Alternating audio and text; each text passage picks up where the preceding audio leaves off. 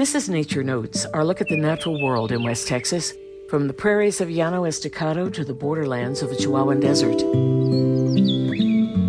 Poet Rita Dove wrote that the plants, quote, wait until the world's tucked in and the sky's one ceaseless shimmer, then lift their saturated eyelids and blaze all night long for no one. A century and a half earlier, the English romantic John Clare claimed that, hermit-like, shunning the light, it wastes its fair bloom upon the night. Evening primroses bloom at dusk, and it might seem their beauty is squandered on the night, but in truth, there is no waste in the primrose's blooming, or in the often sweet aroma of its white, yellow, or pink flowers.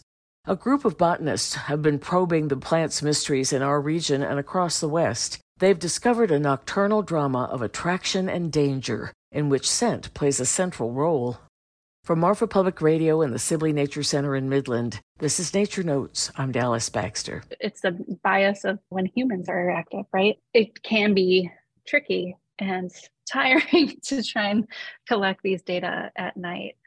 What goes on at night is just beyond us, and even if we tried to watch, we wouldn't see everything. That's Chris Escogan of Clemson University and Jeremy Fant of the Chicago Botanic Garden. They're members of a botanical team that, with funding from the National Science Foundation, is studying evening primroses, plants of the genus Oenothera. Pollination, in which plants use the activity of other creatures or forces to reproduce, is a foundation of life on Earth, and in recent years it's been the focus of increased public awareness. Attention has centered especially on the stark decline of honeybees, on which many of our own staple crops rely. But there's another shadow world of pollination beyond the daytime business of the birds and bees. In West Texas, bats are critical pollinators for agaves, and despite Rita Dove's poetic phrase, evening primroses don't blaze for no one, their blooms are meant for one nighttime rambler in particular. You've likely seen it making its midnight creep, perhaps near a porch light. The white-lined sphinx moth has a wingspan of 2 to 3 inches. They're known as hawk moths or hummingbird moths, and they're the primary pollinators for most evening primrose species. The plant's light-colored flowers increase its visibility at night, and it produces abundant nectar, making it an attractive food source for the moths. But a central way it advertises its presence in the dark is through scent. Many evening primroses produce a compound called linalool, which has a sweet odor akin to the smell of Fruit Loops. Scogan and Fant began to study these plants more than a decade ago, focused on a Colorado species known as the Arkansas Valley evening primrose. They found a complex nocturnal dance. Hawk moths appear to be thoroughgoing vagrants that wander long distances across the landscape. That's a boon for the evening primrose. Hawk moths pick up pollen as they nectar and spread the plant's genetic material far and wide.